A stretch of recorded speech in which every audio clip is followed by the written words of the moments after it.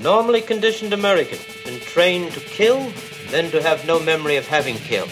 Without memory of his deed, he cannot possibly feel guilt. Having been relieved of those uniquely American symptoms, guilt and fear, he cannot possibly give himself away.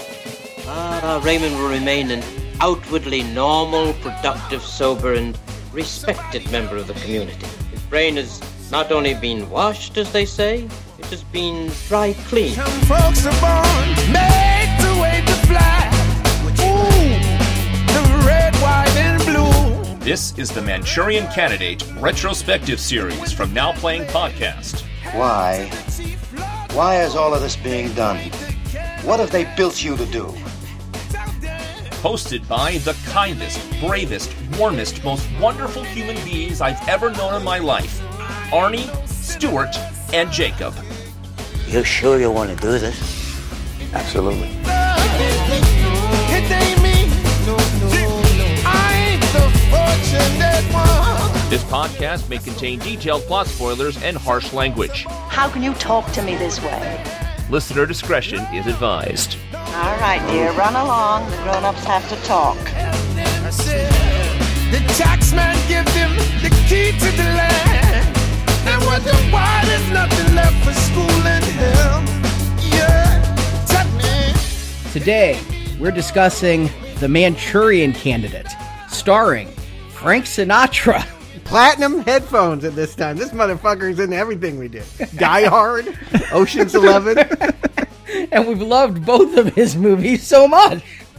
Lawrence Harvey, Janet Leigh, Angela Lansbury? What? The Teapot? I mean, Murder, She Wrote. That's all I know her from. Yeah, I guess she was the voice of Mrs. Potts. Henry Silva, James Gregory, directed by John Frankenheimer. Some people are lovable, some people are not lovable. I am not lovable, but I am Arnie, co-host of Now Playing. And Stuart. And this is Jacob, and no, I'm not Arabic. Happy Election Day, American listeners, and everybody, right? It's exciting to experience people doing their civic duty, coming out, unifying together at the ballot box, getting diseases. Oh, no, I voted by mail. I know a lot of voter fraud that way, but yes, I mailed in my ballot weeks ago. I went and voted early at our local courthouse more than a month ago at this point, so... Exactly. But I'm still in suspense, you know? It's like a big cliffhanger. What's going to happen when the new season begins in January? Yeah, we were all shocked 4 years ago. I'm not making any assumptions this time. Oh, no, and I don't know that we'll get an answer soon. It should be said, obviously, we're taping this show before we know the results. We'll have the next show out before we know the results. We just know it's been a crazy time, right? It's just a weird time to be alive in America. It's politics and COVID and what have you. We were trying to think of a way to acknowledge that weirdness, and I guess Manchurian Candidate, the granddaddy of all political paranoia films, feels like the right two-off to do. I was wondering, as I watched this, we discussed doing films about paranoia for Election Day, and I sort of knew what the Manchurian Candidate was. I saw the remake, we'll talk about that next week, but I barely remember it. But I knew what Robert Downey Jr. was referencing when he called Winter Soldier the Manchurian Candidate in Civil War. I mean, I know that much. But when thinking about election movies, I'm like JFK or All the President's Men or Election. I mean, Swing Vote. You want to do Swing Vote, Arnie? Sure. Let's just forget all of this. Wag the Dog is like one of my favorites. Why Manchurian Candidate out of all election movies? Come on, Bulworth. Bulworth, yes. When you put it like that, why out of all of them? Yeah, there's a lot of movies. What I would say is the concept has never left us. That as soon as it appeared in the 1959 novel, we have always been holding on to the idea that someone that looks like a patriot, is designed to lead us, could actually be working for the enemy. I mean, even recently, Obama and his foreign birth and, you know, he was not American and all of that stuff. He was the Manchurian Candidate. Now the Steele dossier says Trump is the Manchurian Candidate. You hear it every election cycle, that what we are putting forth is in fact not what it pretends to be. Yeah, Joe Biden is going to bring in the reign of China if elected. Right. I thought it was the Ukraine. I thought Trump was bringing in China. I can't remember who's working for who anymore. Trump is Russia, Biden is China. I thought Trump was also China. You're not listening to Trump speeches then. It's all about Biden cozying up with China. Yeah, whatever you think it's going to be, the premise of a Manchurian Candidate is that they are working in secret with, I mean, again, this is the movie that pioneers the deep state, right? This is a concept that actually started with liberals. People actually believed that the FBI, the CIA, they killed Kennedy, they did all of these things behind there. The hippies knew first. And now it's become trendy. Everyone can agree no one trusts government anymore. I think this is where it really begins here with the 1962 movie and, to a lesser extent, the 1959 novel. So you're saying that the JFK assassination is the original QAnon? QAnon, no, because QAnon is craziness. JFK was not ordering child sex slaves at a pizza place. Yeah, I think that what JFK has opened was the idea that it could have been anyone, including inside. That it could have been an inside job was something nobody was willing to consider until things came out. I think this concept is so normalized today. I've never seen this original one. I've never seen the remake, but I knew what it was all about. I mean, come on. They even worked this into James Bond. Whatever one had that Madonna song, that awful one, like Die Another Day. Yes, there you go. I think there's three things that made it relevant at its time and was a reason why it was a grabber in its day. Although I want to put out there, the book didn't sell that well. The movie didn't do that well. I read that the book is supposed to be awful. I read it. Well, we can talk about it. It's largely the same. I wouldn't call it awful. I would say that it doesn't focus on some of the things that the movie focused. It was shaped to be a movie, obviously, by the screenwriter. But three things come up for me when I think about Manchurian Candidate and what it would have meant at that time. First and foremost, brainwashing. That was what communists did to you. It originated from a Chinese word that means cleansing of the mind. And we were seeing it, that American soldiers were coming home from the Korean War, talking nonsense, anti-American sentiments. And we believe that Chinese communists had brainwashed them. 70% of our POWs were forced to record these anti-American confessions about what they did on the battlefield, most of which total lies and all propaganda, so it could be broadcast on the radio and erode morale. And when they got back, you thought, oh, well, you don't have to say this anymore. They made you say that. They continued to say that. So there was a sentiment that communists, once they get a hold of you, specifically Asians, they will warp your mind and they will turn your patriotic neighbors into pod people. And so that was a big theme. Did that plot ever make it into MASH in all those seasons? I wasn't a big MASH watcher. I can't tell you, but I don't think so. It's also the first movie to take on the other side. Because there was so much Red Scare paranoia, some would say that the cure was worse than the problem itself. Senator Joseph McCarthy, his communist witch hunts, Hollywood was destroyed by that. Lots of people lost their job. No one wanted to evoke his name, even though the movie is coming out 8 years past McCarthy's heyday. This is the first one to talk about what he did in putting forward. Obviously, Senator Joe McCarthy is a lot like the Senator Iselin that's in this film. And so they basically were able to comment on a really painful moment that nobody wanted to talk about. And of course, the big one is that 1 year later, JFK gets assassinated by a lone gunman that many people feel like was a Manchurian Candidate. That was programmed by somebody, Cuba, Russia, Vietnam, the CIA, the FBI, you name it, but that he was acting under the orders of some cabal and killed our president.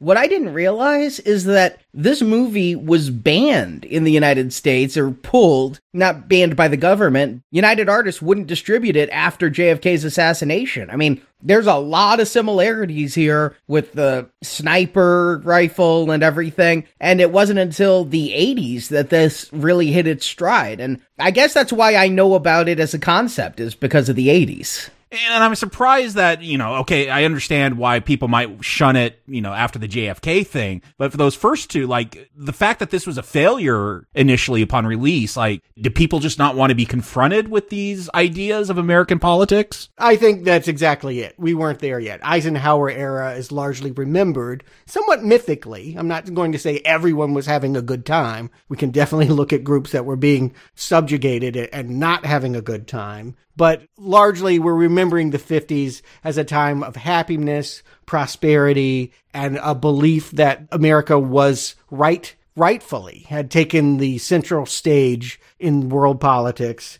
and could do no wrong. And so it was the loss of Camelot. the myth of what JFK represented that really started the chain reaction that created the tumult of the 60s and everything that came afterwards. So yeah, I think this movie, if you say nothing else about it, is at the forefront of a sentiment that wouldn't become popular for another 5 to 10 years. And the book just didn't sell that well. It got some good critical notices. It was written by a Hollywood publicist, Richard Condon. The main difference, I'll put it this way. When you read the book, it's all about Raymond. Ben Marco, the Frank Sinatra character, barely factors into it. I mean, I didn't even notice him until the last couple pages of it, really. It's all about Raymond, the family history. You learn about what happened to his biological father and the mother's whole story. They spend it all on the Manchurian Candidate, and there is no hero that's going to kind of save the day until the very end. Yeah, I guess when you cast Frank Sinatra in a role, he's got to dominate the screen. I don't know enough about Frankie from that time as to even realize which character he was playing until after I was done watching this. He was offered whatever role he wanted. The movie only got made because of his involvement. He was friends with JFK. No studio wanted to make this because they thought, I mean, it's just worth pointing out, America was trying to hash out things with Russia and Cuba, and they thought putting forward a movie that demonized Russia could undermine everything. Like, they just didn't want to touch it. Why do we want to make this movie? So it was like the original The Interview, which we didn't want to spark things with North Korea with that film. A little, but it took Frankie, who was at the height of his career, calling up his good friend Jack Kennedy to say, hey, I'm going to do this movie. And Kennedy was like, cool, who's going to play the mother? And Frank was like, we're going to get Lucille Ball. Like, that was the whole plan. Okay, that would have been less shocking than who they got. Maybe because I didn't know Angela Lansbury did anything besides Murder, She Wrote, which was a show when it came on when I was a kid. I could not turn the channel fast enough. I didn't want to watch some show about this old woman solving crimes, but I had no idea she had a movie career. I had no idea that she could be a villain like this. She had a modeling career. I didn't realize that, but Marjorie, when I was like, oh, Angela Lansbury's in this, Marjorie started showing me photos of her modeling career where she looked totally different. I'm like, I can't believe Jessica Fletcher looked hot. Yeah, she goes all the way back to the 40s, the original Gaslight. She had a similar role that she does in this. She's kind of villainous in the shadows, controlling things, doing that kind of thing. So, yes, this is a very big shock to you if you think of her as a warm and fuzzy presence. But to me, this is the Angela Lansbury movie. This is always what I think of for her first. It is kind of her greatest moment. She's fantastic in this. Yeah, I think that this is, if you've seen the movie, this is what you'll think of. If you haven't seen the movie, maybe you think of Beauty and the Beast or Murder, She Wrote. I'll still be thinking Murder, She Wrote. I mean, that's just ingrained. And she was only 3 years older than Lawrence Harvey, who's playing her son in this. Like, yes. They really aged her up. Right. But they didn't go with Lucille Ball. She was obviously a bigger star. Frank Sinatra decided he couldn't play somebody that had been brainwashed. They just didn't think that would work. So they went with a British actor, and that meant we want to get a British mother as well. So I think choices were made, but all because of Frank. Again, his stardom, him signing on. John Frankenheimer, who was now thought of as a great director, at that time was a TV director. Very young, 31 years, had just been kicked off Breakfast at Tiffany's. Like, he was supposed to make that with screenwriter George Axelrod, and then they brought in Audrey Hepburn, and Audrey said, who's this Frankenheimer guy? He's gone. He does TV. I'm a movie star. Get me Blake Edwards.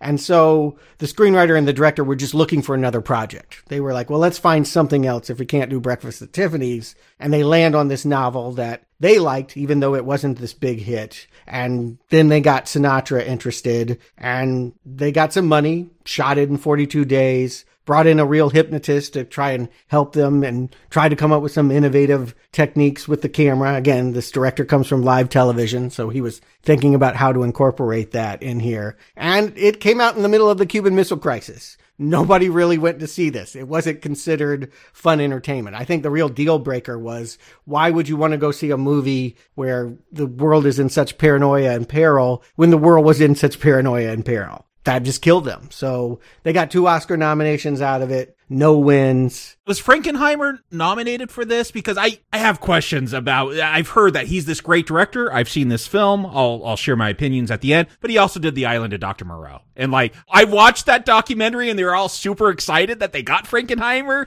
And then apparently he was a huge ass on set and he's like, let's just get this film done. I always think that's very unfair to pick the very worst thing on someone's resume and say, that's who you are. I mean, yes, that's at the end of his career. Well, I don't know. I've seen what is perhaps the best and perhaps the worst of his. And where does he fall in that spectrum? Yeah, I would say that he is considered in the 60s and 70s a very innovative director. In the 50s, live television format. Again, if you're going to do From Here to Eternity or something live audience like a play and you got to film it, he came up with interesting techniques to make it exciting and capture the performance and again, work with the idea that like there's no mistakes, everything gets caught. So I think that he is considered someone that helped bring the excitement of like cinema verite and video into the movie theater. I was wondering about that because, again, I'll preview some thoughts. We talked about with Panic in the Streets, like when it comes to the 50s, and this is 62, I mean, it's still a product of that era. Like, I don't really like American films from that time. I watch more foreign, and this almost does feel like something more European. It feels much more experimental. It feels like Orson Welles. It feels like Alfred Hitchcock, and it feels like someone that, wants to move the camera around and play and do some crazy editing that just wouldn't have been in vogue in a studio sensibility movie. It's a hippie movie before there were hippies. I saw it in 1988. It did get a big push on VHS. That was really where it became celebrated as a classic. Up to that point, I think it was a curiosity. And I remember thinking it was a new release on the Blockbuster shelf. I don't think I knew it was a black and white film from 1962, but I remember thinking it was very cool. I remember thinking that, I don't like old films, but this one didn't feel stuffy. This one had an edge to it that was interesting. And so it held my interest. I've seen it, of course, many times since, but I hadn't seen it in a while. It's probably been since the last Jonathan Demme 2004 movie came out. I probably haven't seen it in the last 16 years. I've never seen it before. I mentioned I've seen the remake. I saw it on a flight. Great watching conditions when you're on an airplane, yeah. Yeah. And not even like where I was able to bring an iPad. It was being shown on the airplane back in the day when you couldn't pick what you watched. So you had to rent the headphones, yeah. Mm-hmm. I have very little memory of that at all. So basically, I'm coming in a complete newbie beyond knowing the concept. I'm pretty similar. Like I said, I haven't seen either of these, but I knew the concept well. Like I kind of knew where the movie was going to go. I didn't, we'll talk about it. The way it gets there is what's interesting to me. Yeah. Arnie, you're going to start us off and we'll discuss who this Manchurian Candidate really is. Sergeant Raymond Shaw returned from the Korean War a hero. Shaw, played by Lawrence Harvey, was given the Medal of Valor for rescuing his platoon from capture. In truth, though, Shaw was captured, along with all his men. They were flown to Manchuria, where Dr. Yen Lo, a Chinese scientist from the Pavlov Institute, was testing his new form of brainwashing. He demonstrates to the communist Russians, Koreans, and Chinese military that he can keep all these troops in a trance and that Shaw will follow any order given. This is demonstrated when Lo has Shaw kill 2 of his men. Back in the States, years later, none of the platoon have any memory of their capture, but all, excepting Shaw, suffer recurring nightmares that show Shaw killing the men. These nightmares especially bother Major Bennett Marco, played by Frank Sinatra. Marco remembers Shaw as a cold jerk, but when asked, Marco and every other troop that was captured repeat the same words. Raymond Shaw is the kindest, bravest, warmest, most wonderful human being I've ever known in my life. Marco goes to see Shaw to investigate these weird happenings, and he strikes up a friendship with the man, who confesses to Marco that he fell in love once with Jocelyn Jordan, played by Leslie Parrish. That romance was ruined by Shaw's domineering mother, Eleanor Iselin, played by Angela Lansbury. Eleanor married Shaw's stepfather, Senator John Iselin, and pulls every string to help Iselin's career progress. She prods Iselin into being an alarmist, claiming communists have infiltrated the Department of Defense. As Jocelyn was the daughter of Senator Thomas Jordan, one of Iselin's rivals, Eleanor ruined that relationship. Slowly, Marco begins to peel back the truth about Shaw and what really happened in Korea. Shaw was made a sleeper agent, a hitman for the Communist Party. Whenever he'd see a Red Queen playing card, Shaw would accept any given command. He was to be the perfect killer as he'll have no memory of his actions. Shaw gets a moment of happiness when his mother relents and throws a party for Shaw to reunite with Jocelyn, and the two elope. But things sour when Shaw is ordered by the communists to kill Senator Jordan. The murder is witnessed by Jocelyn, who Shaw also kills. With his mission complete, Shaw has no memory that he's the murderer, he just knows his wife is dead. Marco, along with the FBI and CIA, uncovers Shaw's programming, and Marco is able to break the control. Shaw pretends to go along with the next orders given to him by his handler, who is his mother. She is head of the Communist Party in the United States and angling to get her husband elected president so communists can dominate the USA. For this to happen, first Jordan had to be killed.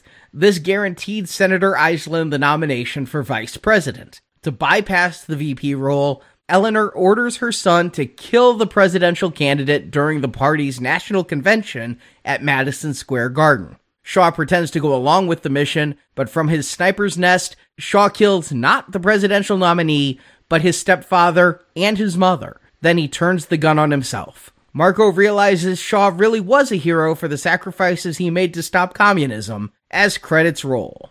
So Stuart, you said this is coming outside after McCarthyism. To me, this seems like a big dose of the Red Scare. Look, communists are in our government. Well, I mean, one thing that should be pointed out was McCarthy wasn't totally wrong. There was a reason to be afraid of communist Russia. There was things happening. Khrushchev was banging his shoe at the UN and threatening us, and we failed to take over Cuba and give it back to the mobsters, and things were going very, very bad. So I do think that there was a reason for people to be afraid of what was happening internationally. I think this movie makes the case that this is just another form of brainwashing that the right was doing at the same time that the left of the communists were doing. That both sides will get you in the end is, I think, the theme. And another thing that I think, again, this movie pioneered, I talked about really liking it in Dr. Strangelove, the idea of sex as the coercion. That all of this Cold War stuff is really about getting laid is an idea that they start right off at the beginning here in Korea in 1952. All these U.S. Army guys at a Korean whorehouse, maybe being conditioned. Yeah, I was pretty surprised by this. Maybe this carousing is getting them ready for their Chinese captors. You will see it throughout this movie. The women play a role in conditioning the men and keeping them in line with this head shrinking. Yeah, but we see here Shaw comes in. He's the sergeant. Right away, we know no one likes him, like, because he's making them all leave the brothel. They're not going to get laid that night. And he's turned off, too. You can just tell that he's like, ooh, women, all of this. Yes. The book was woke enough to actually call out, is he a homosexual?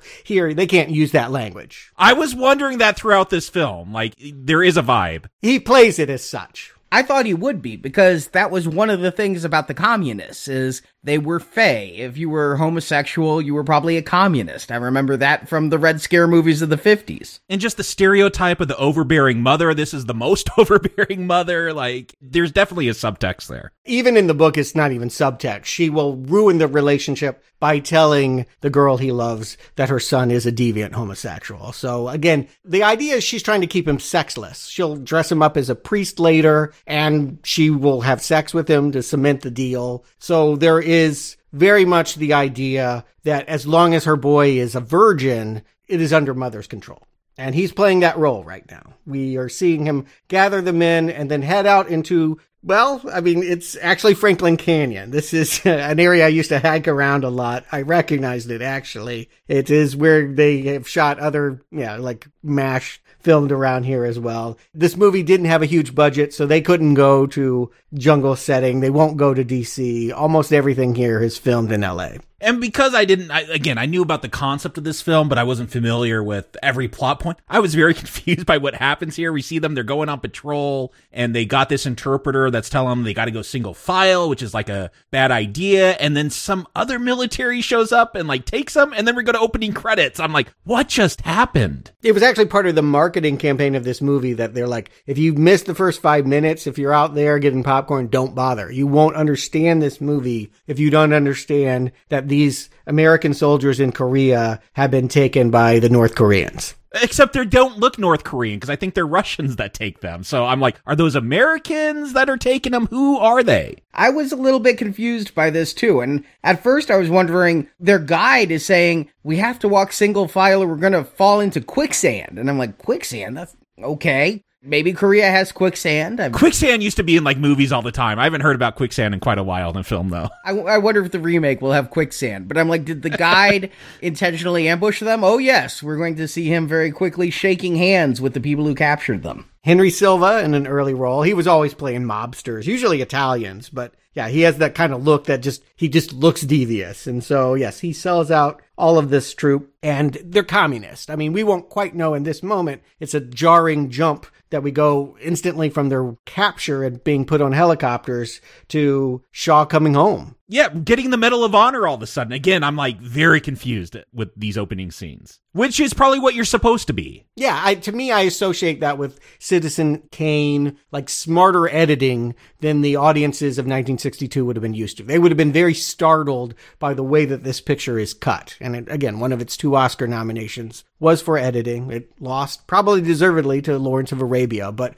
I do really like the way that this movie is put together. Yeah, no, I agree, because it's such again, 1962, I wasn't expecting this kind of thing in an American film. Yeah, there's a lot of tricks in this one. I noticed the camera moves a lot, and they really play with depth of field, and not always successfully. I mean, there's a scene where Marco is in the front of frame, very large, and his troops are all in the background, far off in the distance, and they come up to him. He's a little bit out of focus. The depth of field wasn't entirely perfect to keep him sharp, but it was really interesting to see that use of the frame in a movie this old. And when the camera moves, yeah, they didn't have the computer control. It's a little jerky sometimes, but there's some interesting visuals going on here. Yeah, there's a $2 million budget and half of it is going to Frank. So like they're doing what they can with a TV guy who's used to this kind of thing, who has dealt with technical problems and made it work in the live TV format. So, and again, I think that he is inspired by what live TV can do and the freshness, and it is just cut. It's exciting. This movie has an energy that, begs the question, what happened that would turn what looked like an ambush in a really bad moment into something that would get Shaw this Medal of Honor that he doesn't even seem to want, that he's coming out of the plane looking sour and resenting the fact that there she is. Mother is here with a sign declaring that he is Johnny Eastland's boy, when in fact he is going to be very insistent that the senator is his stepfather, not his biological father. Yeah, once we meet his mother and his stepfather, I'm like, oh, okay, so this is just a publicity stunt. This is to make his stepfather the senator. I don't know if he needs to get reelected, whatever is going on at this moment, but okay, I get it. This playing into my thoughts of politics that I'm very cynical towards them. And yeah, these kind of military parades, they're there to score points with people voting for whoever they want. I was shocked at the amount of animosity Shaw has towards his mother and his stepfather. I mean, he comes back, he gets a Medal of Valor. We get this voiceover narration telling us how rare the Medal of Valor is. I don't know that we need all this voiceover narration at the beginning. There's a lot of data dumped at me that I don't really think matters that much. It was in keeping of the times. I think if you watch movies from the 50s, people just expect to be lulled into it in this way. But you're right. This movie could be cut into an even more modern movie by leaving some of those tropes out. But when he's on that plane, which was Sinatra's real plane, I mean, they got that for the $1 million. Keeps the pain out of campaigning. I was surprised how much he hated his mother, because he seemed like he was going to be the all-American boy. At the beginning in that club, I couldn't tell if his dislike and pushing away of the woman was a homosexual urge, just not interested in women, or if he was that much of a Yankee Doodle dandy that he wouldn't be lured by women who could be the enemy. But here I'm like, okay, there is something going on, and he's going to go work for a newspaper and a communist. The fake news. Yeah, who actually isn't. I mean, he's actually Republican and what have you, but it doesn't matter. Everyone's a communist that doesn't like us. And, you know, it's worth pointing out. Obviously, I've mentioned already, the senator is very much like Joseph McCarthy. It's funny today when I listen to some of Trump's bluster about communism and all of that. If you feel like there is a parallel between the two, there is a very good reason. There is a middleman that connects the two figures. Joseph McCarthy had a lawyer named Roy Cohn, and Roy Cohn learned all of these tricks that Joe McCarthy did in front of the cameras and taught them to Trump in the 1970s. Trump actually turned to him as a father figure. So if you're wondering why Trump is going on so much about communism these days and accusing people of things that they accuse him for and not going along with facts, all of these are Roy Cohn tricks. The writer said, I wanted Mother to be Roy Cohn. That is the idea that they're going here. And they nailed it, because I won't call out specific politicians, don't want to upset half of our listeners, but I definitely felt like this is 1962, but it feels like 2020. A lot of the rhetoric I hear from politicians and the extreme accusations they throw out there. I was shocked like how honed in this was to our times even. Yeah, again, the figure that they're parodying here, the two of them are people that had a direct and indirect influence on our current president. I hadn't thought about McCarthyism under our current political times. I mean, Joe Biden is a socialist who's going to destroy our suburbs. How are you not thinking McCarthyism? Hellhole, I believe that we're going to be living in. Yes. Again, these things are very much Roy Cohn tactics, particularly the idea of like, if somebody sues you, you sue them for the same thing. Like there's so much that Trump learned, again, and wanted to. He needed a father figure because he wasn't getting along with his father figure. So again, I really do think that, yes, if this movie feels relevant and if you see a tie to it, part of that is because the ghost of Roy Cohn is still with us. Yeah, there's an ongoing joke throughout where Senator Eisland is like, there's 217 communists. Another time, there's 75 communists. And like, finally, he's like, we need to really settle on a number. Like, yeah, facts don't matter. Like, we yes. can just scare them with Bravo, and they get the emotion. That was McCarthy all over. And the joke that they have later about let's just take the ketchup bottle and make it 57, that was the number that McCarthy settled on. But he had all wide-ranging numbers. So they basically are calling out McCarthy in this movie as someone that just gets his facts from a ketchup bottle. That was an amusing scene to me. They're like, a number I can remember, and they just zoom in on that Heinz ketchup. And I'm like, I wonder if Heinz paid for that, but it's 57. But I think if you see this movie, the scene I always think of, I think most people reference, the thing you think about is that dream sequence, because it's masterful in the way that it teaches us how brainwashing feels to the people that it's being done to and what's really going on. It is masterful once I figured out what was going on. At first, we see Marco and he's having some kind of nightmare and doodaloo, doodaloo. We're going to go into his nightmare. And they're in a crowd of women, like high society women with fancy hats talking about flowers. I'm like, what is going on at this point? I will finally figure it out. And I agree. It is masterful, like how they do this editing and shoot this whole thing. Like it blew me away, but it was so confusing at first because I had no idea why we were seeing any of this. Oh, I love the camera work because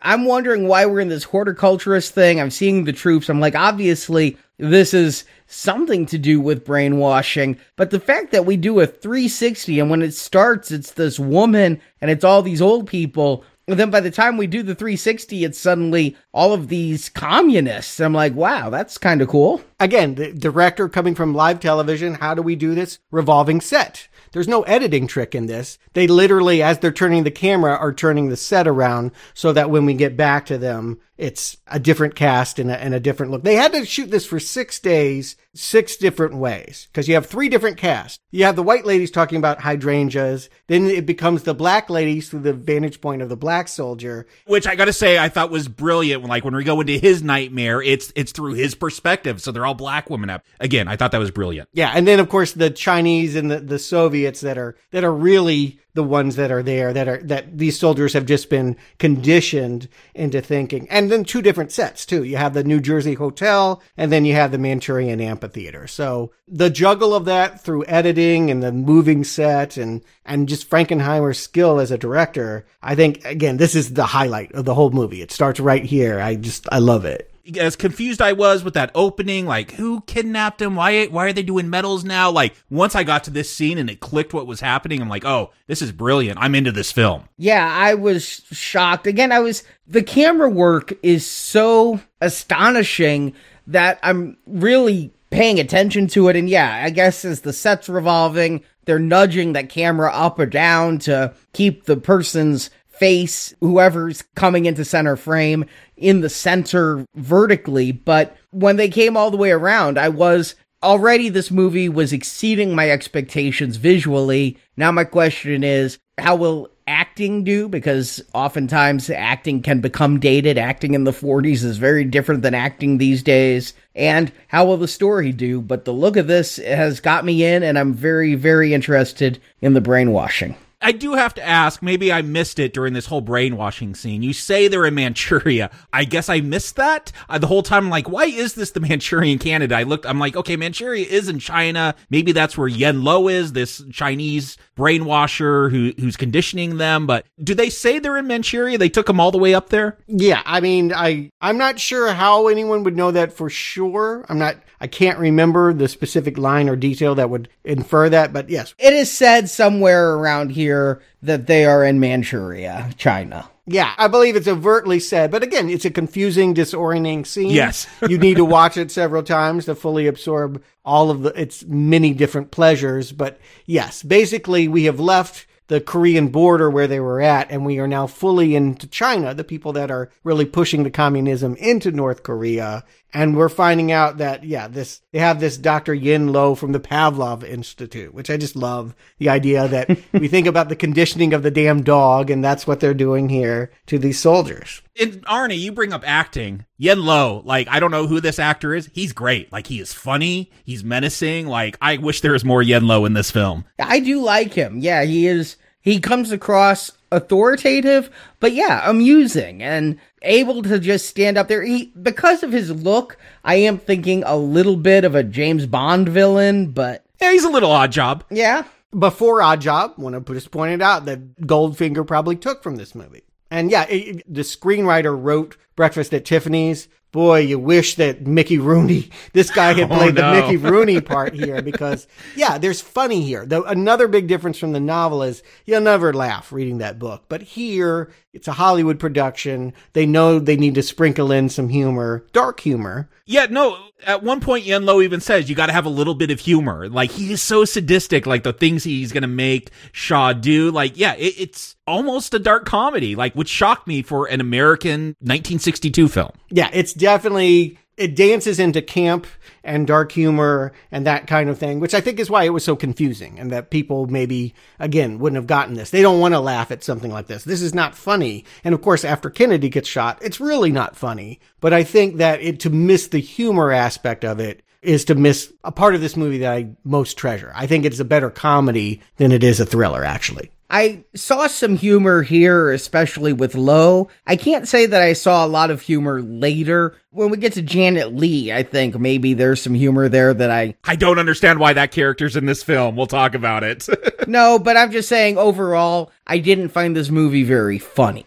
I think it's funny all throughout, in a way that I probably shouldn't be laughing, but I'm always the person that laughs at inappropriate things. That Yen Lo is a big one for me, because again, you see him bringing up people, and you see old ladies holding knives, and here, have my scarf, and you think, what does that mean? And then you realize, oh my God, this guy who Raymond is singled out, we're told, because he's a crack shot. We don't know that he's been singled out because he's Angela Lansbury's son. We just think that he's the best shot, the best marksman, best guy with a rifle of this whole troop. That's why they're going to make him be their Manchurian Candidate. But we don't want to see him shoot. We want to see that he can kill somebody just by choking him with my scarf. And the fact that for the second kill, it's who's your favorite? We're going to kill whoever you like most. Yeah, which is Frank Sinatra, by the way, but he's got to give you the medal. So we pick somebody else, pick the 16-year-old. And I don't know if it's clear in the movie, but in the book. No, I didn't get it that he was 16.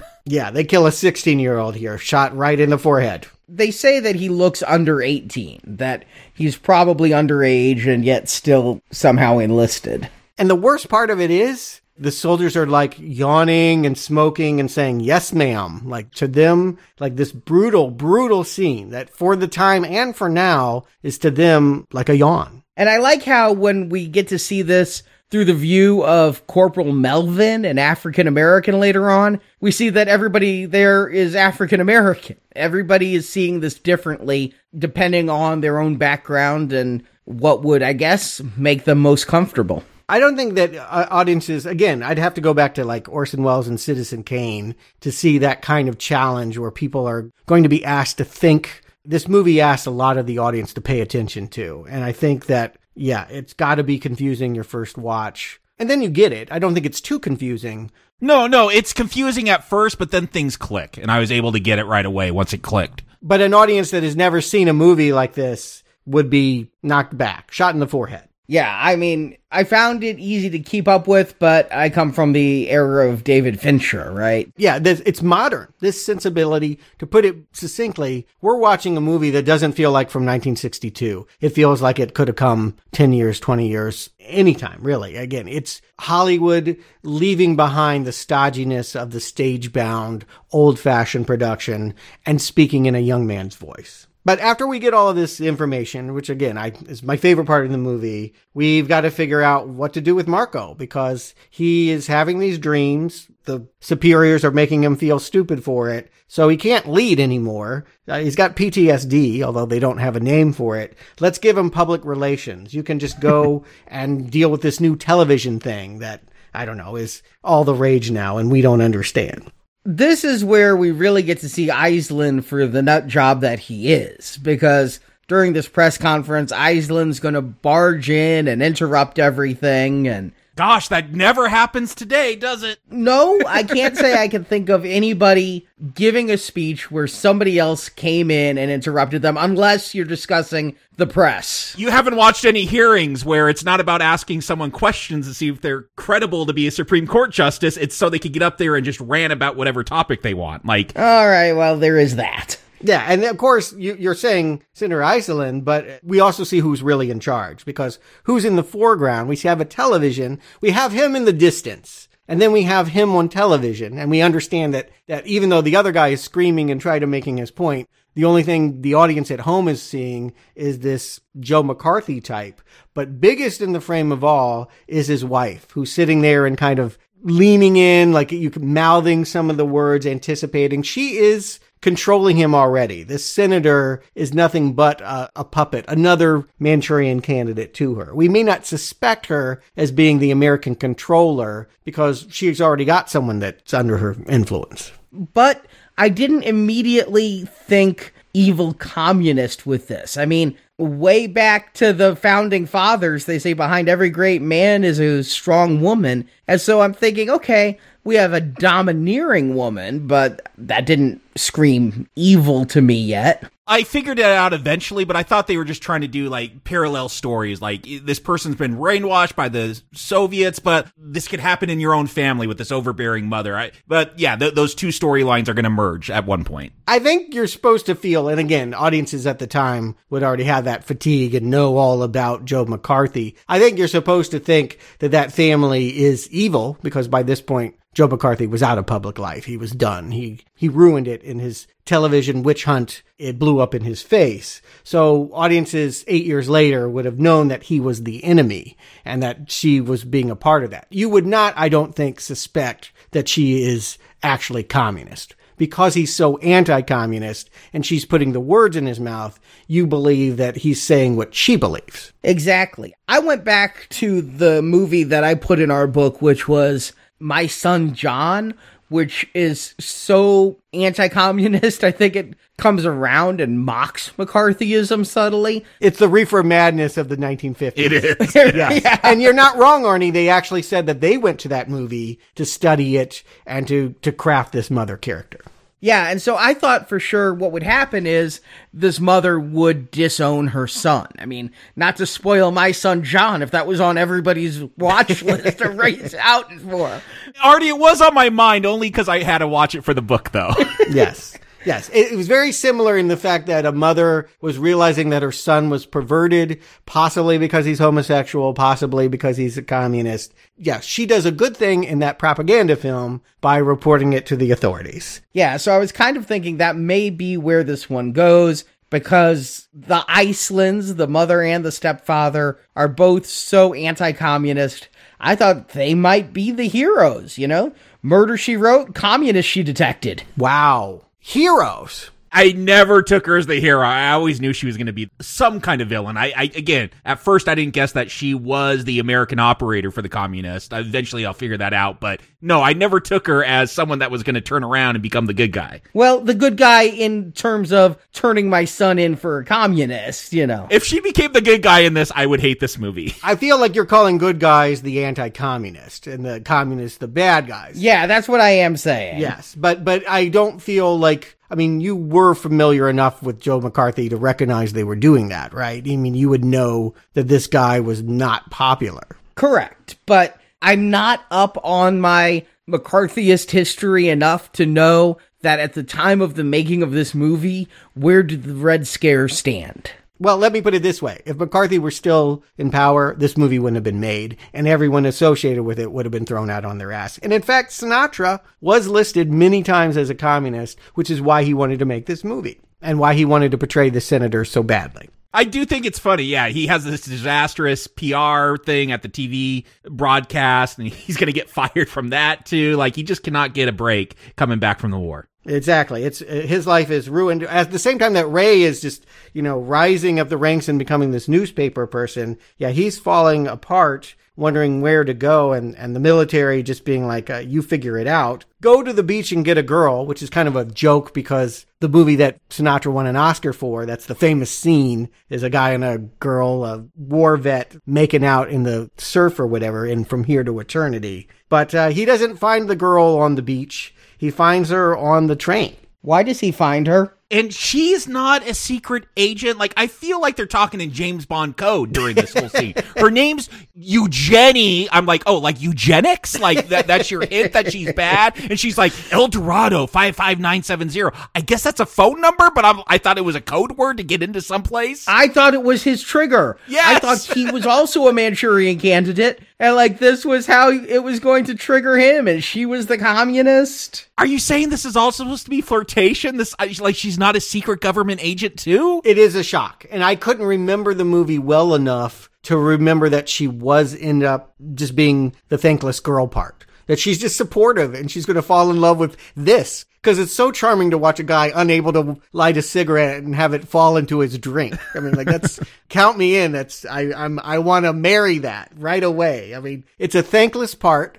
They make it quirky so that you really are on your toes. And a lot of this dialogue, this flirtation, it does feel like they're speaking in some kind of code. It comes from the book, although I won't say that it plays off any more naturalistic in the book. It ends up just feeling like, yeah, this is a woman that's kind of weird. And I feel like if she has a point in this film, it's that her sexual power, because she's kind of domineering. She will bail him out. She will show the interest. She'll light his cigarette. So she bails him out, though, because he just happens to call her. He remembers El Dorado 59970. Again, I'm like, oh, this is obviously she's some agent because she's just everywhere when she needs to be. I think they don't want to give out a full phone number because people call it. That's like the old times of 555 in movies today. It's also in New York. Even in the 90s, you'd say like Klondike something, something, something. And Klondike stood for KL, and it was supposed to be an easier way to remember phone numbers. I mean, where there were so many phone lines that you had different area codes in the same city, it became kind of a thing, which is why I stopped and looked up El Dorado and saw that it was a prefix for a telephone number. I'm just saying this is the most confusing scene in this movie that has some very confusing artful scenes in it.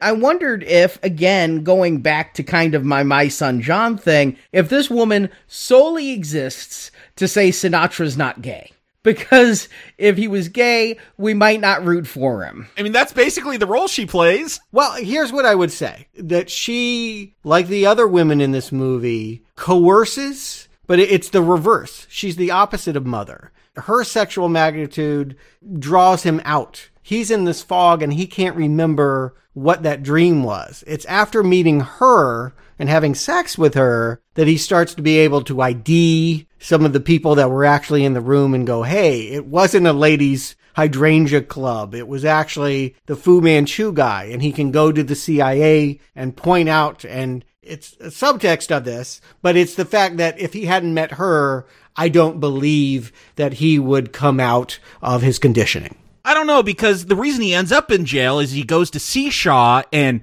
Chun Chin, the interpreter that we saw in Korea at the beginning of the film, has shown up to just get a job. He'll do anything for Shaw. Yeah, and just pointing out a movie with many firsts. This is the first karate film ever to appear in an American movie. I noted, I'm like, those are some weird moves. Those got to be real martial arts moves they're doing. Really? This is the first? I was thinking...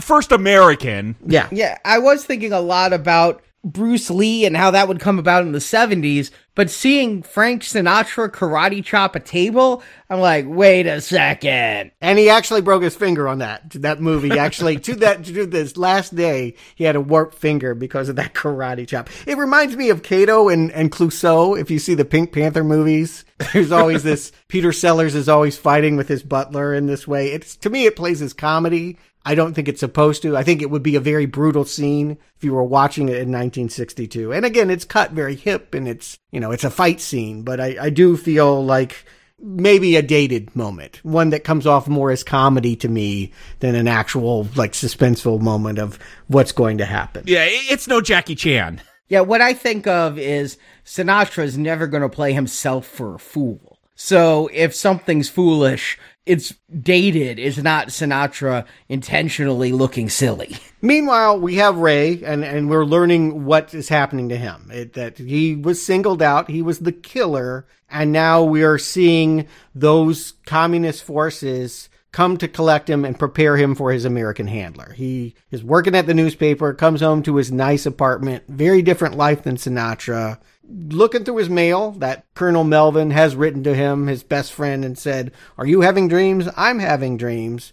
And then he gets that phone call, and we learn about the importance of solitaire.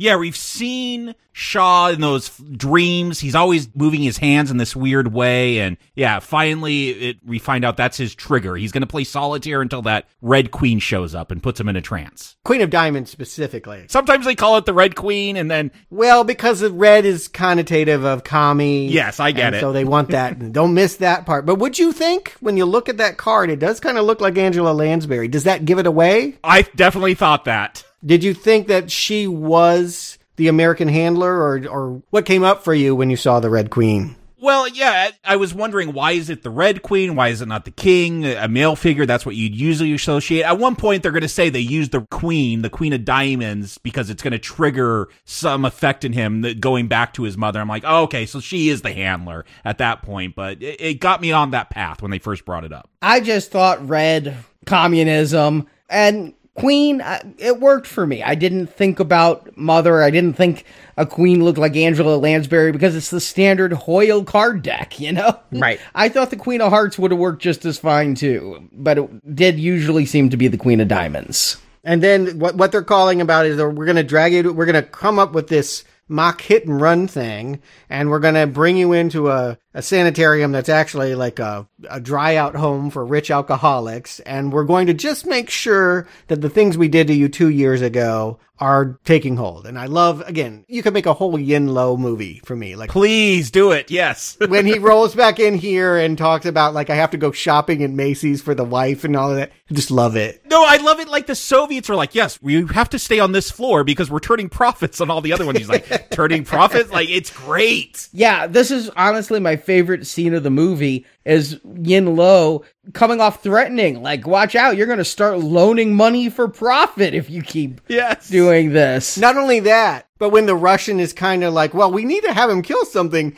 that look he gives him, you're like, for a second, I believed it too. I was like, oh, he's going to kill you. And then, no, it's just a joke, air quotes around joke. But yeah, like Yen-Lo is deserving of being a Bond villain. Honestly, he should have had the whole movie. He's almost as fun as Angela Lansbury. I mean, it wouldn't have been as shocking an ending, but having him be the handler giving all the instructions would have made the movie more comedic. For sure. And again, I just think of this screenwriter who comes from Billy Wilder comedies like 70 Rich or Breakfast at Tiffany's, which is a movie I don't really like. But again, the lightness and the funness of taking dark material and finding comedy and all of that. I do feel like that is an example of a good book becoming better as a movie. That doesn't really usually happen, but I actually feel like the movie is better than the book because of this screenwriter's light touch with the comedy. And so, yeah, we need to see if he suffers from the symptoms of guilt and fear, the uniquely American symptoms,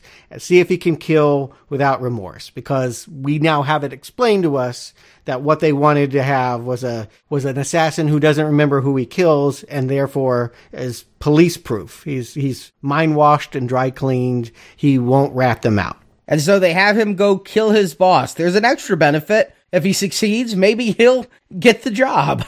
That was a bigger part in the book. I'm not sure it really matters here. And again, I was wondering, is there some kind of subtext about homosexuality? Again, these are stereotypes. When he goes to kill Gain, like, is he wearing his deceased wife's nightie or something? It's a bed jacket, Jacob, a bed jacket. And I have one that looks just as masculine. It's just a funny moment that isn't funny. And I always appreciate when you can make me laugh in a scene where I know what's going to happen. We all know that he's here to kill and it should be creepy. And yet we get this little laugh in, just a surprise before the predictable fall. He's a widower that still wears his wife nightie, and is that in any way talking about Ray and his mother issues? I don't know. It's a theme. I will recognize the movie has been criticized for being misogynistic, and you can see many examples of domineering women, emasculating men in this film.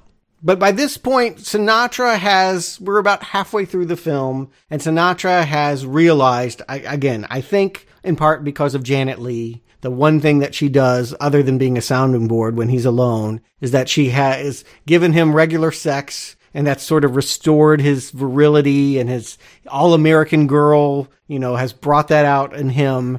And now he can work with the feds and the CIA and see, he's going to profile his old army buddy and see what he knows and pick his brains and see what his role is in all of this subterfuge. This is where we get the flashback, and Ray starts telling us about his life before the war. Yeah, and Shaw here he's so stiff, and really he is unlikable. Like, very. We are told throughout the film, like, no one likes him, and why would you make your protagonist like this? So you don't feel bad when he's going to have to get killed before he tries to assassinate the president? Why would you do this? And then once we get this backstory, I feel so bad for the guy. I understand why he's got such a huge chip on his shoulder. Like, he falls in love with this Senator Jordan's daughter, and that evil mother of his breaks it up, writes some nasty letter, and it really made me feel for Shaw at this point. The relationship that forms here, where he's bitten by a snake and this woman comes out of nowhere with just the right things and takes off her top. Yeah, it seems unreal.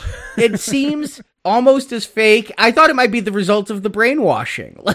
This was not something that really happened. Yeah, it's campy. She talks about how her father had that fear of snakes, and she even throws out a joke. We could get into the whole Freudian aspect of this. Again, that weird subtext that may or may not be here, that father being afraid of a phallic symbol. It's bizarre, though. You have to realize Freud has only been dead for 20 years. He is the dominant thinker when it comes to psychology and all the things. They did bring in people from the realm of psychology to try and deconstruct all of this. I think that, one of the things that Freud no longer anyone believes, but he promoted, was the idea that men want to kill their father, marry their mother. And so, yeah, that theme is playing throughout this movie. Do you have sympathy for Ray, though? I do feel like Lawrence Harvey is not lovable, and maybe the most difficult part of enjoying this movie is his performance. Although I don't know, it's a tough role. He lays the melancholia on thick, and I really feel like he's just kind of a pill. I don't like this character so much. I don't know if it's the actor or the way that it's written. He is so stiff. And again, I don't think he ever becomes likable, but at least I understand him in this moment. I get why he's become this bitter person that just doesn't want any connections with anyone, because of this awful mother. So again, yeah, I don't know if that makes for a great character, the way this actor plays it. For me, he just seemed a little bit too old.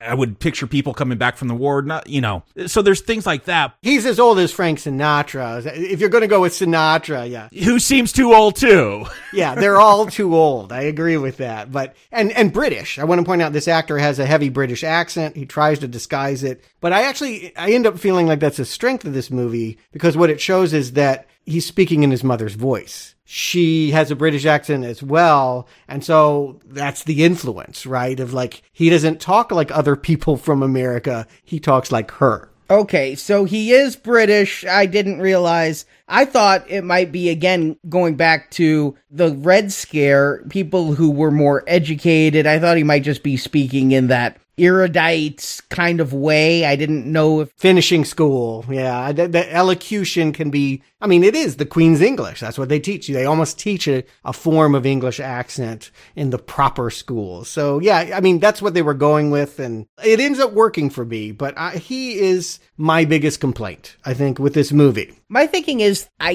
didn't like him at all. I just thought he was stiff bad guy. We knew he was the one brainwashed.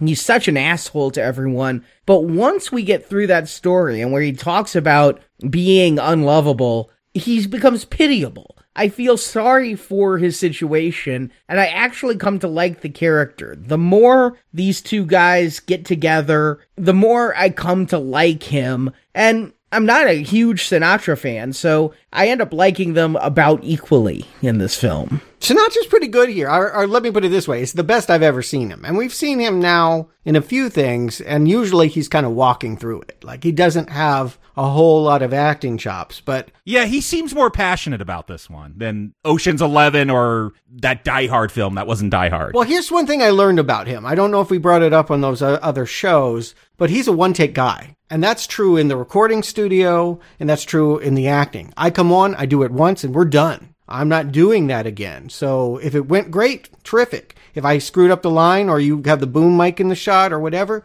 you're going to have to figure it out because I'm not doing it again. And so that made the director kind of crazy on this film. There's actually a shot of him later on that's out of focus. They ended up convincing him to come back and do it. And they're like, you're right. You're not good on the second or third take. We'll have to use the out of focus shot because Sinatra feels he's a big believer in spontaneity. And so you can see that he cares. What comes across is, even though it's not a remarkable Oscar-winning performance, is he feels more tapped in to what's going on. There's an intensity to him that I didn't see in Ocean's 11. See, I did notice that out of focus shot, but because there were so many other shots in this film out of focus, I couldn't tell. I'm like, did the cinematographer just fuck up? Or was this a style? Yeah, they ended up going with it. They tried to say that, well, that's the POV because this man is under mind control and he's looking at Sinatra. But the truth is the focus puller just fucked up. That's all that really happened. See, yeah, I did take it when we were in these dreams. Maybe it's just the haziness of the dream, so it didn't bug me that much. It didn't. But I'll tell you one thing that does bug me. The biggest coincidence we have to swallow is... This costume party? No. Ray, before even any of that, the way that we figure out that playing cards, the way that Marco figures out that playing cards are the control, is that Ray is just waiting for him at a bar, and the barkeep just happens to be telling a story where he mentions playing solitaire, and give me a deck of cards. And the barkeep has some cards. I guess that was normal in the 50s. Just play cards while you're drinking your beer. Hey, you gotta do something if you're an alcoholic and a day drinker. Go jump in a lake. All of this feels like, I don't know, something for children or something. Like they should have figured out a better way. Yeah, was this in the book? Because, yeah, this didn't seem great. It was. It's just a bad way of figuring it out. It was too obvious. It's because Marco wasn't that important in the book. What they were spending their time on was talking about what happened to Ray's real father, and he ended up killing himself because the mother married his business partner. And again, all the stuff that mattered to the author was telling the family dynasty. And so when it came to the plot mechanics of how does this guy that's showing up at the end figure everything out, whatever. he win the bar and somebody said solitaire, jump in a lake, and he does. Like that was good enough to get through the last 50 pages of the book. But the screenwriter is good enough, I would have thought that he could have come up with something better. Yeah, it felt like a Bugs Bunny thing. Very. Definitely a Looney Tunes, Tex Avery choice. In fact, I think I would be willing to bet Elmer Fudd has done this.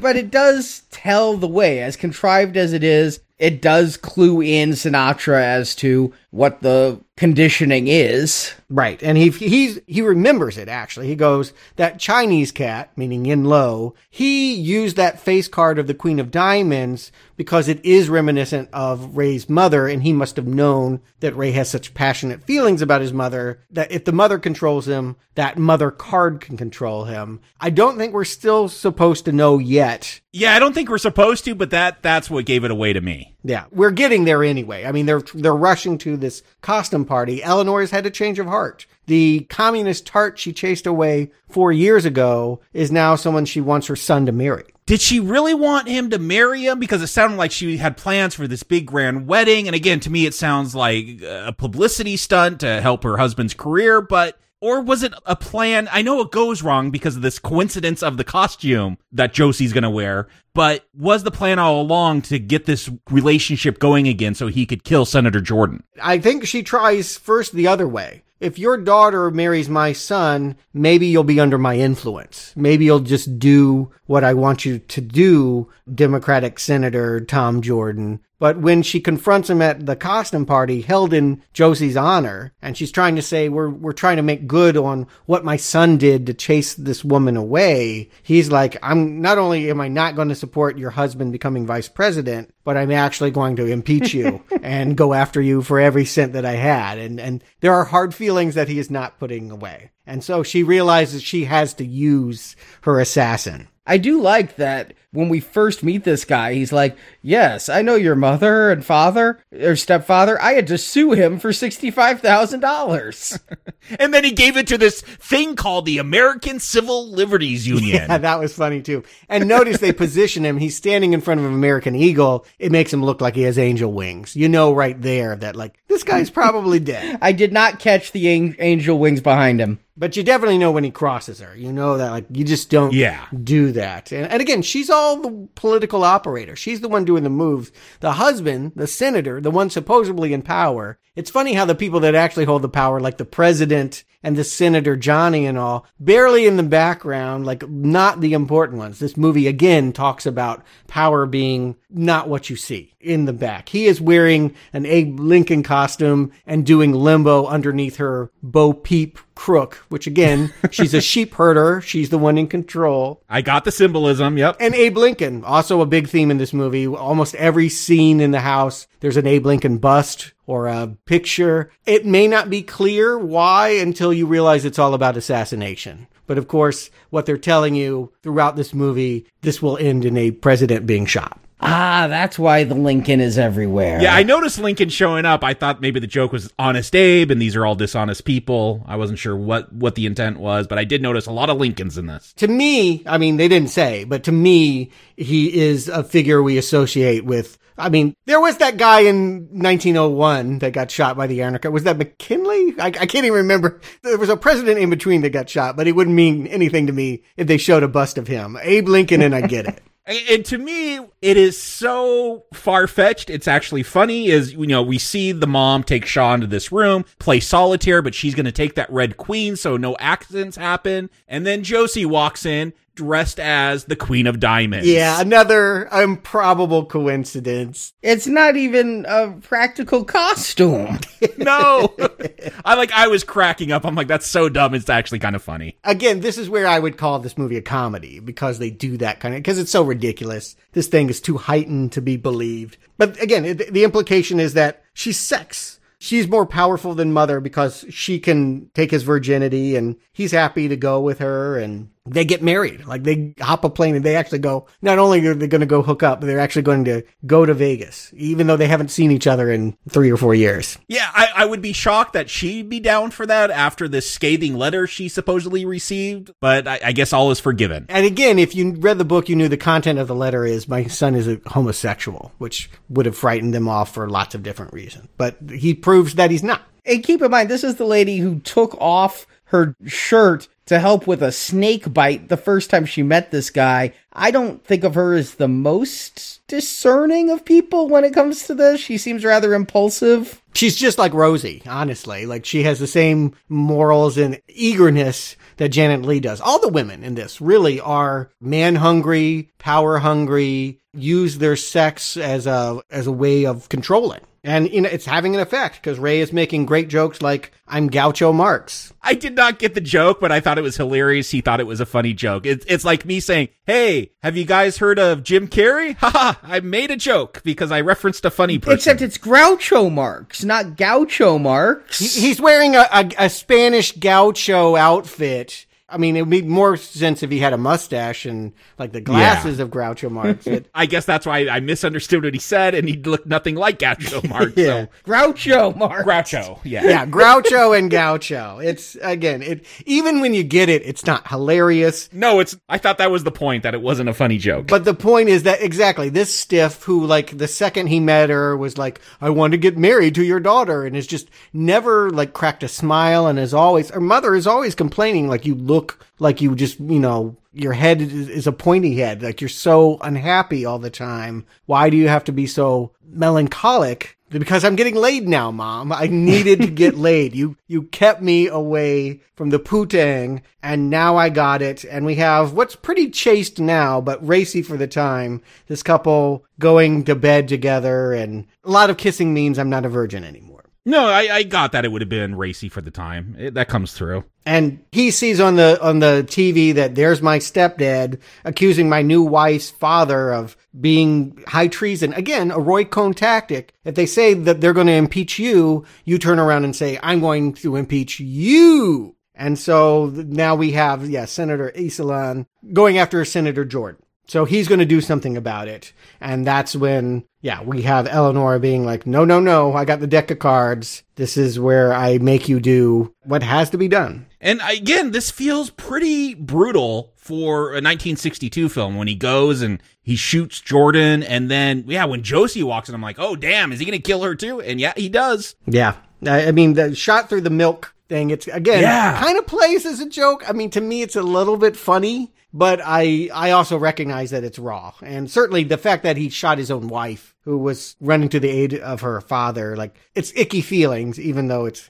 I don't know, maybe I'm just an asshole, but it's kind of funny to me. And I don't know if you're ever supposed to like Shaw. Like, this is not your standard protagonist. Maybe Marco is the protagonist of this film. And he is. And Shaw is just, Shaw literally is a pawn in this movie, just being moved around by other people. But I do, like you said, Arnie, it's about pity. It's hard to like him, even though he's been brainwashed. I mean, he shoots his wife. It's very brutal the way it plays out. Here's the thing is, I realize it's not any more his fault than it is the gun in his hand's fault. He is a weapon. He's not choosing to do this. And second, I knew it was coming the moment he walked in the house. I don't know why his wife is still living with her father. But when they said back at the rehab center where he was with Dr. Lowe, when they said, if anyone witnesses you killing, kill them too. I'm like, well, that's going to come into play. It didn't come into play when we killed the newspaper guy. Oh, he's going to kill his wife. Got it. And then forget, even as tears are streaming down his face as he's stepping outside, by the time he's making the phone call to Marco, he's like, why would anyone do this to my new wife? I can't believe what's happened. And Marco knows. I mean, he knows when he reads the headline. He goes to Rosie and says, Ray did it, and I feel responsible. And he should, because why aren't they hauling this guy in now? They have enough proof to know this guy is under their control, killing people right and left. It's really on the CIA that they're going to let him, like, go do something at the convention and not even have a tail on him. Yeah, that is the weird part, is they don't have a tail on him. I kind of get the reasoning. They want to find out who the American operator is for the communist, and so they have to let this happen. But yeah, I also think this is a joke, right? Like, if I just show you more Queen of Diamonds, then my control is better than the other ones. Like, if I have a whole deck, which they set up as a magic trick earlier, but if I show you all 52 Queen of Diamonds, then you'll listen to me over anyone else. It's kind of silly. I mean, again, to me, I feel like This movie is terrifying probably for the audience of the time, and brutal even now to a degree. Certainly when you consider the fact that the president got shot the next year, it makes it tougher to laugh, right? You're more of an asshole if you're laughing at this. But I do think that comedy is baked in here, and I don't know if it's always intentional, but I appreciate that I'm laughing throughout this movie. See, I'm not laughing once we get into this part of the movie. I'm not finding it funny. I'm glad we're starting to get into the killings. It took a while to get here. This is what I knew about the Manchurian Candidate, is he was a sleeper agent. He was a murderer. We spend a hell of a lot of time getting to know about Shaw's romance and things, and with Janet Leigh on a train before we get to this. And so I'm now excited. I feel like we're finally in a thriller, whereas before, I don't know what we're in, a drama, a comedy. Dark comedy is what I would call it. But yes, the climax is all suspense. It's very Hitchcockian in the idea of we're going to build up. It feels like the ending of The Man Who Knew Too Much, actually, in the way that they have an assassin and can you get to it? It's a similar climax. With a little bit of Psycho, too, because you got Mother. Psycho is definitely on the mind. Yeah, he's a little Norman Bates that, again, has some weird sexual hang-ups with his mother, and she's going to seal the deal. Frank Sinatra might have a bunch of Queen of Diamonds, but she is going to lay it on thick. She's going to invite him over. She's got that giant Queen of Diamonds costume still that Josie left behind. Well, do you get the idea? I mean, they literally say it in the book that she sleeps with him.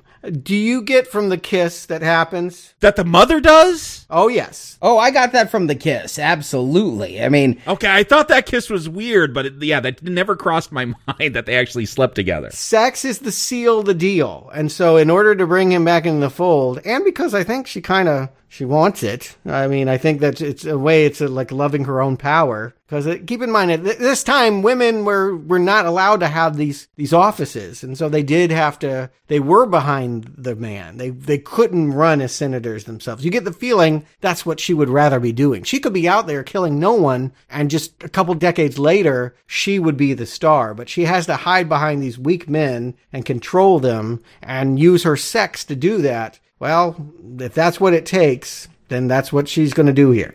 And we do get this monologue from her that she's actually upset that it was her son that was chosen to be the assassin and that they took his soul and that she's going to get some kind of revenge once the communists take power. Like, there does feel something personal to her because it was her son. Yeah, that was an interest. I had forgotten that detail, and it does stick out at you of like, she's angry at everyone. She's not even in bed with the communists. In the end, she's going to get them to, everyone is a target. I mean, it's the height of paranoia is that I want all the power and I'm going to get you all. You know, they did this to you. They picked you. I didn't know it was going to be you. When I told you to stay away from that girl, I didn't know that you were going to go off to war and become the Manchurian Candidate I requested. But now that I know that, then yeah, I'm going to get them because they bound me to them. And I think that's what she resents. She doesn't want to be in the thrall of anyone else's control or anyone else's power. Yeah, I never got her as an ideologue. I got her as power hungry. I mean, I don't know that she is pro-communism. I don't know that she's reading Marx on the side. I think she just was offered power, but then, yeah, it's monkey's paw. She wanted the perfect assassin. The perfect assassin is your son / weird lover. Yeah. And again, I think she only does that. Well, again, we could spend all day. Again, Freudian theories abound throughout this movie, but I do feel like it helps her bring him back into the fold, and we think he is actually going to kill Benjamin Arthur, a name we haven't heard, but is actually at the top of the ticket. He's going to be, it's worth pointing out, the presidential nominee. He is not winning the White House. He is becoming, they never use a party name, but I will just go ahead and say the Republican presidential nominee. And her thought is, I prepped my husband, the VP, with such a great speech that voters will feel so bad when this president gets shot and moved by what his speech will be that he'll have to go into the White House. I love how she goes into detail, like, as he's covered in blood, he's going to read this speech that I've worked on for 8 years. Like, the most brilliant minds of the Soviet Union has devised this speech. Like, it is a pretty great villain moment. Powers that will make martial law seem like anarchy. It's such a great line. And it's also worth noting that it hasn't always been the case that a president chooses their vice presidential candidate themselves. Yeah. I mean, for a long time in American history, imagine... The loser got to be the VP at the early days. Yeah, could you just imagine Trump as president and Biden as VP? I mean, it was in the 1800s still that they began running as a team, but what I get from the conversations is Iceland has not been picked as the VP candidate. They're voting on the VP candidate at the convention. I took it differently, that he was the VP candidate, and if he killed a presidential candidate, well, then he would just rise up to take that spot. But Jordan was going to block the nomination. If Iceland was nominated, which he hadn't been yet, Jordan was going to object and bring out all of his evidence. That's why Jordan had to die. And so, these days, the convention is merely a political rally / public relations event. It's like a movie premiere. It's like, here's the person we already knew it was going to be. Right. But it used to be a big thing where people were actually decided and delegates actually did their voting at the time. So I got that going into this, Angela Lansbury had the people lined up for Iceland, but Iceland was a surprise VP pick at that nomination time. It was not whoever the president is. I didn't catch that name you said, Stuart. I have no idea who's running for president. Who cares who the president is? Because that's not where the power is. The power is behind the scenes, that deep state. And just to be clear, Iceland was not also a brainwashed agent. He was just a really dumb guy that Angela Lansbury could control once he became president. Yeah, the way that I see it is that she was able to control him without having to go to communist. But in order to get all the way to the White House, she had to get aid from Yin Lo. And so, yeah, we have this classic standoff of, we know that as soon as the president makes this phrase here, my life before my liberty, that is when Ray pulls the trigger from the spotlight tower inside Madison Square Garden. And I'll have to say, as silly as the 52 Queen of Diamonds versus the giant Queen of Diamond costume were,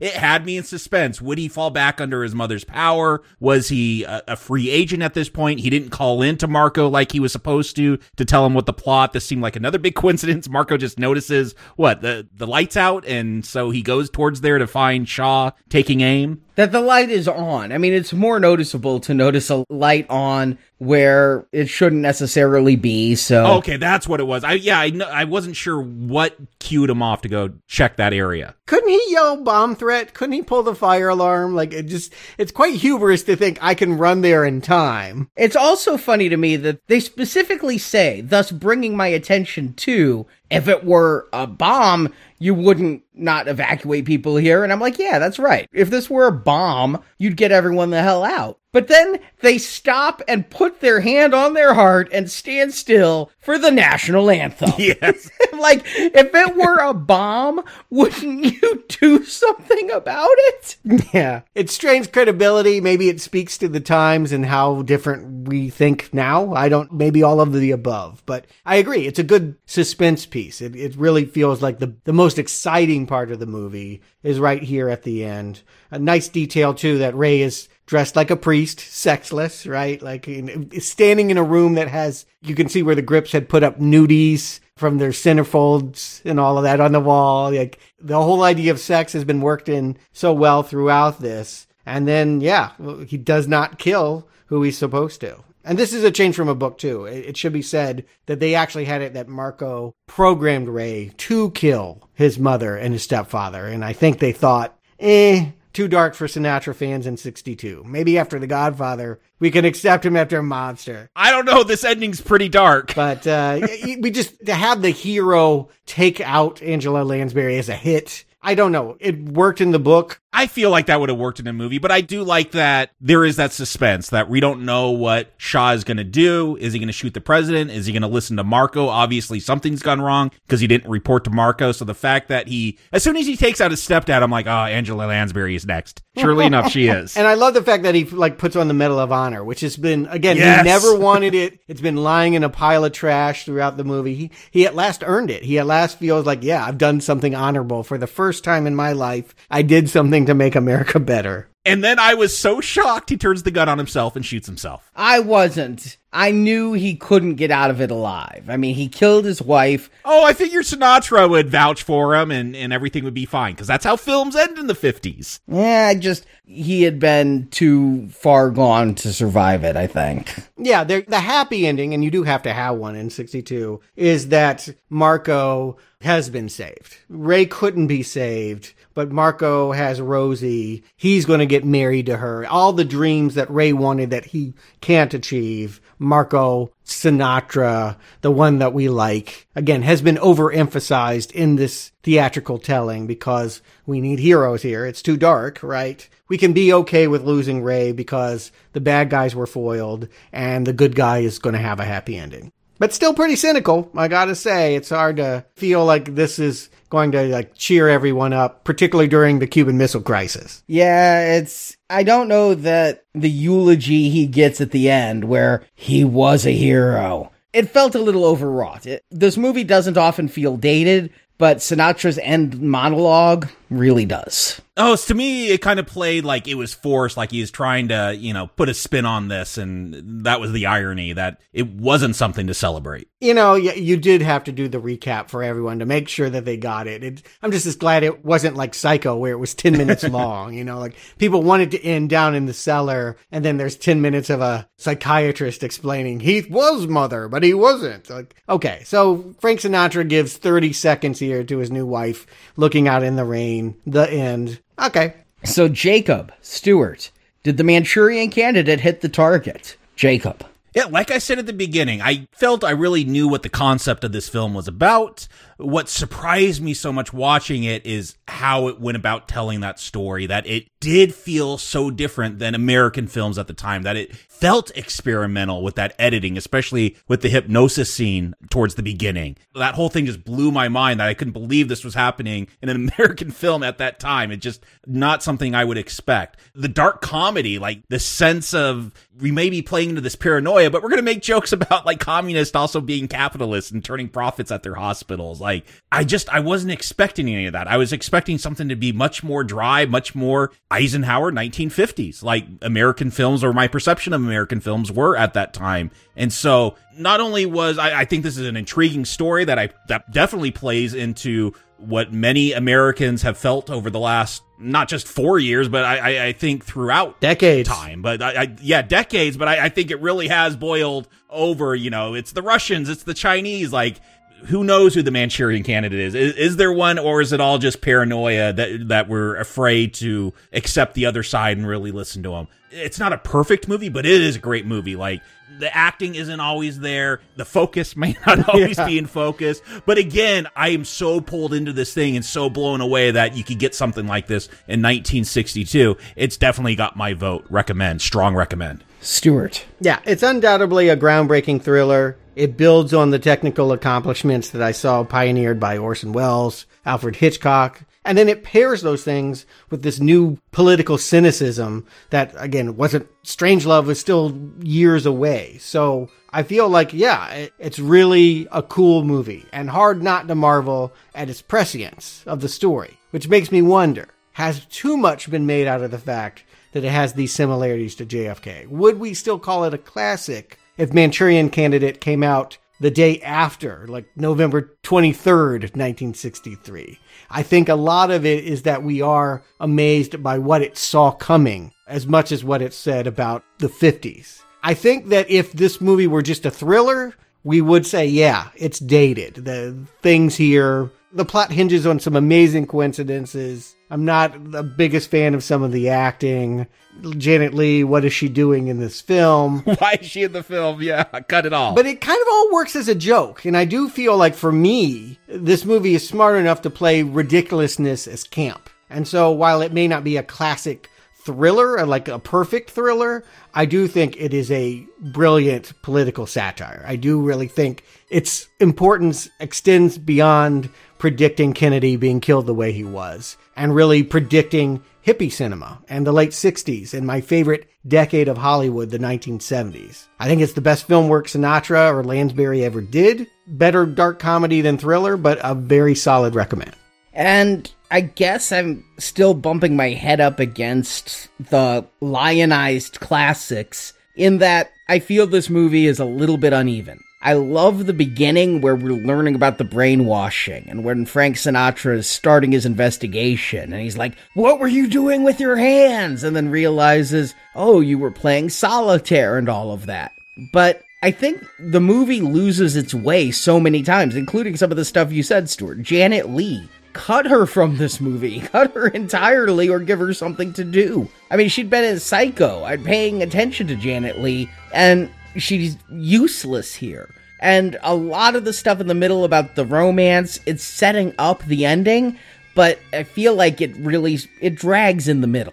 So it's got some pacing problems, but it's got some amazing camera work. It's definitely a recommend, but I don't think it's a perfect film. I don't see all of the comedy you do, Stuart. Whenever Dr. Lowe's around, I am laughing, but is it as good as My Son John? It's more serious than My Son John. I know I didn't feel... Is it? I felt that had more serious intentions. I think that, for me, again, the comedy is there throughout, and it's what makes the movie special. It's a solid recommend from me. I enjoyed the film. I just don't think I'm as hot on it as you two are, but I like the film. I definitely think it's worth checking out. I think that it still has ideas that resonate today. Unfortunately, a lot of what I liked about it is the twists at the end with Angela Lansbury and things I did not see coming. So if you've listened to this show, half the fun's already gone in my mind. And if you want more, if you did enjoy it like we did, then I think that you can look at what these people made right after. John Frankenheimer's next movie was another film. Kirk Douglas is going to discover that a bunch of generals are throwing a coup and overturning the American president. Written by Rod Serling. It's called 7 Days in May. It's a little talkier, doesn't have as many cool visual scenes, but if you want to see more of Frankenheimer dealing with the deep state, 7 Days of May, that's a recommend. This author as well, he ended up speculating about JFK's assassination, and he wrote a book about it called Winter Kills. Got made into a movie with Jeff Bridges. Hey, that's in the book too. I put it in the book, and it's a goofier than this man. It's really comedy. Hard to miss the comedy in that one. Oh, yeah. But I do think that, there was a lot. This movie pioneered a whole sensibility about politics as the country changed, too. It's worth saying, I don't think if you polled people before 1962, many people would believe that government could be so corrupt. Now look at us. And so it will be the challenge of the 2004 Manchurian Candidate to reinvent some of these Cold War politics and find a new way of telling the old story. I have not seen it. Please don't tell me. I want to be surprised, but I'm trying to figure out, is the Shah in that film going to be controlled by, I don't know, Saddam Hussein? I'm trying to figure out how it's going to work with W. Bush's politics. Well, not unlike this movie, they have the Korean War is the first Iraq War, and they're able to build it to the second Iraq War, and it will be about that political climate. They actually put it out before the elections. They wanted to make a statement, and we'll see how successful they were as we figure out what happens with this election cycle next week. So, thank you for joining us. We didn't exactly take your mind off of the events going on today. How could you? Nope, we all made you more paranoid. God bless you if you can ignore all of this. I don't know how anyone does. I don't know how anyone pays attention to a Tremors movie or a Cloverfield movie. But if you need more paranoia, this Friday, 10 Cloverfield Lane. It is available for people who donate at the platinum level for our current donation drive.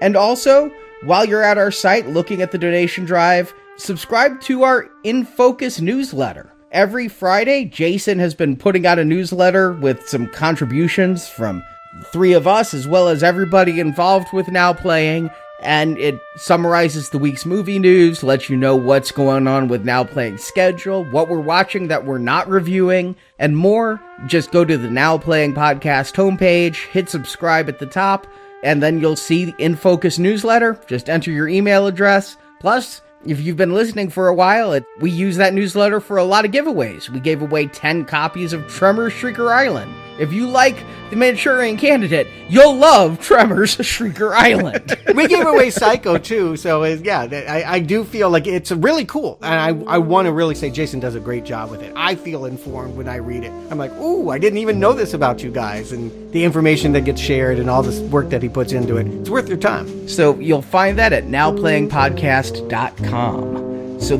thank you so much for listening to this show. And until next time, The wires have been pulled. They can't touch you anymore. You're free.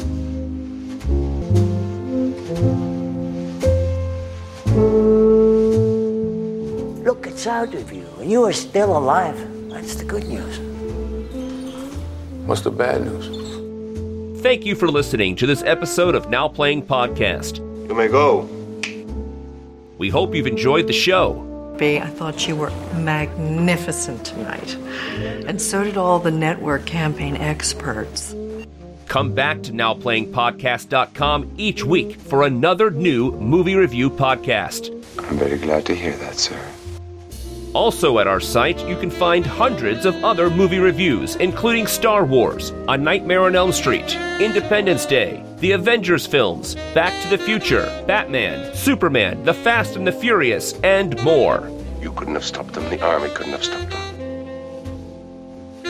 Now Playing Podcast is a show without any sponsors or ads. We rely on support from listeners like you to keep Now Playing operating. Help me. Help me. Shoot me. Help me or shoot me. Make a decision. You can donate to the show and, as our thank you, receive bonus podcasts. Over 150 bonus movie reviews are available to choose from on the Now Playing Podbean page, including Alien, Night of the Living Dead, Jurassic Park, Ghostbusters, Indiana Jones, Lord of the Rings, Psycho, Troll, and more. Find a full list of available bonus shows at nowplayingpodcast.com/donate. All right. Now let's start unlocking a few doors. You can also join the Now Playing Patron campaign through our Podbean site. Patrons of $10 or more get a new exclusive movie review every month, plus even more perks, including one where you can pick a movie for our hosts to review. They can make me do anything, Ben, can't they? Anything. Find the details on our website. Cash is king, Marco. Cash is king. You can help us out by leaving us a 5-star review on Stitcher, Podbean, iTunes, or your other podcast store of choice. Darling, something very important has come up. There is something you have to do. You can follow Now Playing on Facebook and Twitter, where we post announcements of new episodes and where the hosts post movie mini reviews. Links to our social media pages are available on our homepage. Are you following me? I am. Now Playing Podcast is produced by Arnie Carvalho. People adore you. They crave your company. And yet here you are, holed up as if you were some sort of emotionally challenged individual like your father. Associate produced by Jason Latham. Congratulations, son. How do you feel? Now Playing is edited by Stephen, Heath, and Arnie. I served them. I fought for them. And they paid me back by taking your soul away from you. Now Playing credits read by Brock. The speech is short, but it's the most rousing speech I've ever read.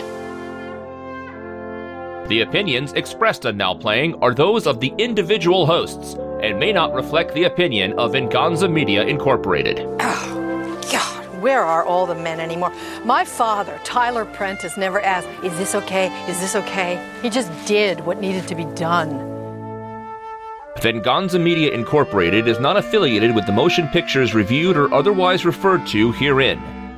Have you noticed that the human race is divided into two distinct and irreconcilable groups? Those who walk into rooms and automatically turn television sets on, and those who walk into rooms and automatically turn them off. All movie clips and music included in this podcast are the intellectual property of their respective copyright holders. They are included here for the purpose of review and no infringement is intended. Stop talking like an expert all of a sudden and get out there and say what you're supposed to say. Now Playing Podcast is an exclusive trademark of Venganza Media Incorporated. Now Playing is a Venganza Media production, copyright 2020, and no part of this show may be reproduced, repurposed, or redistributed without the written permission of Venganza Media Incorporated. All rights reserved. You may put the cards away now. Goodbye, Raymond.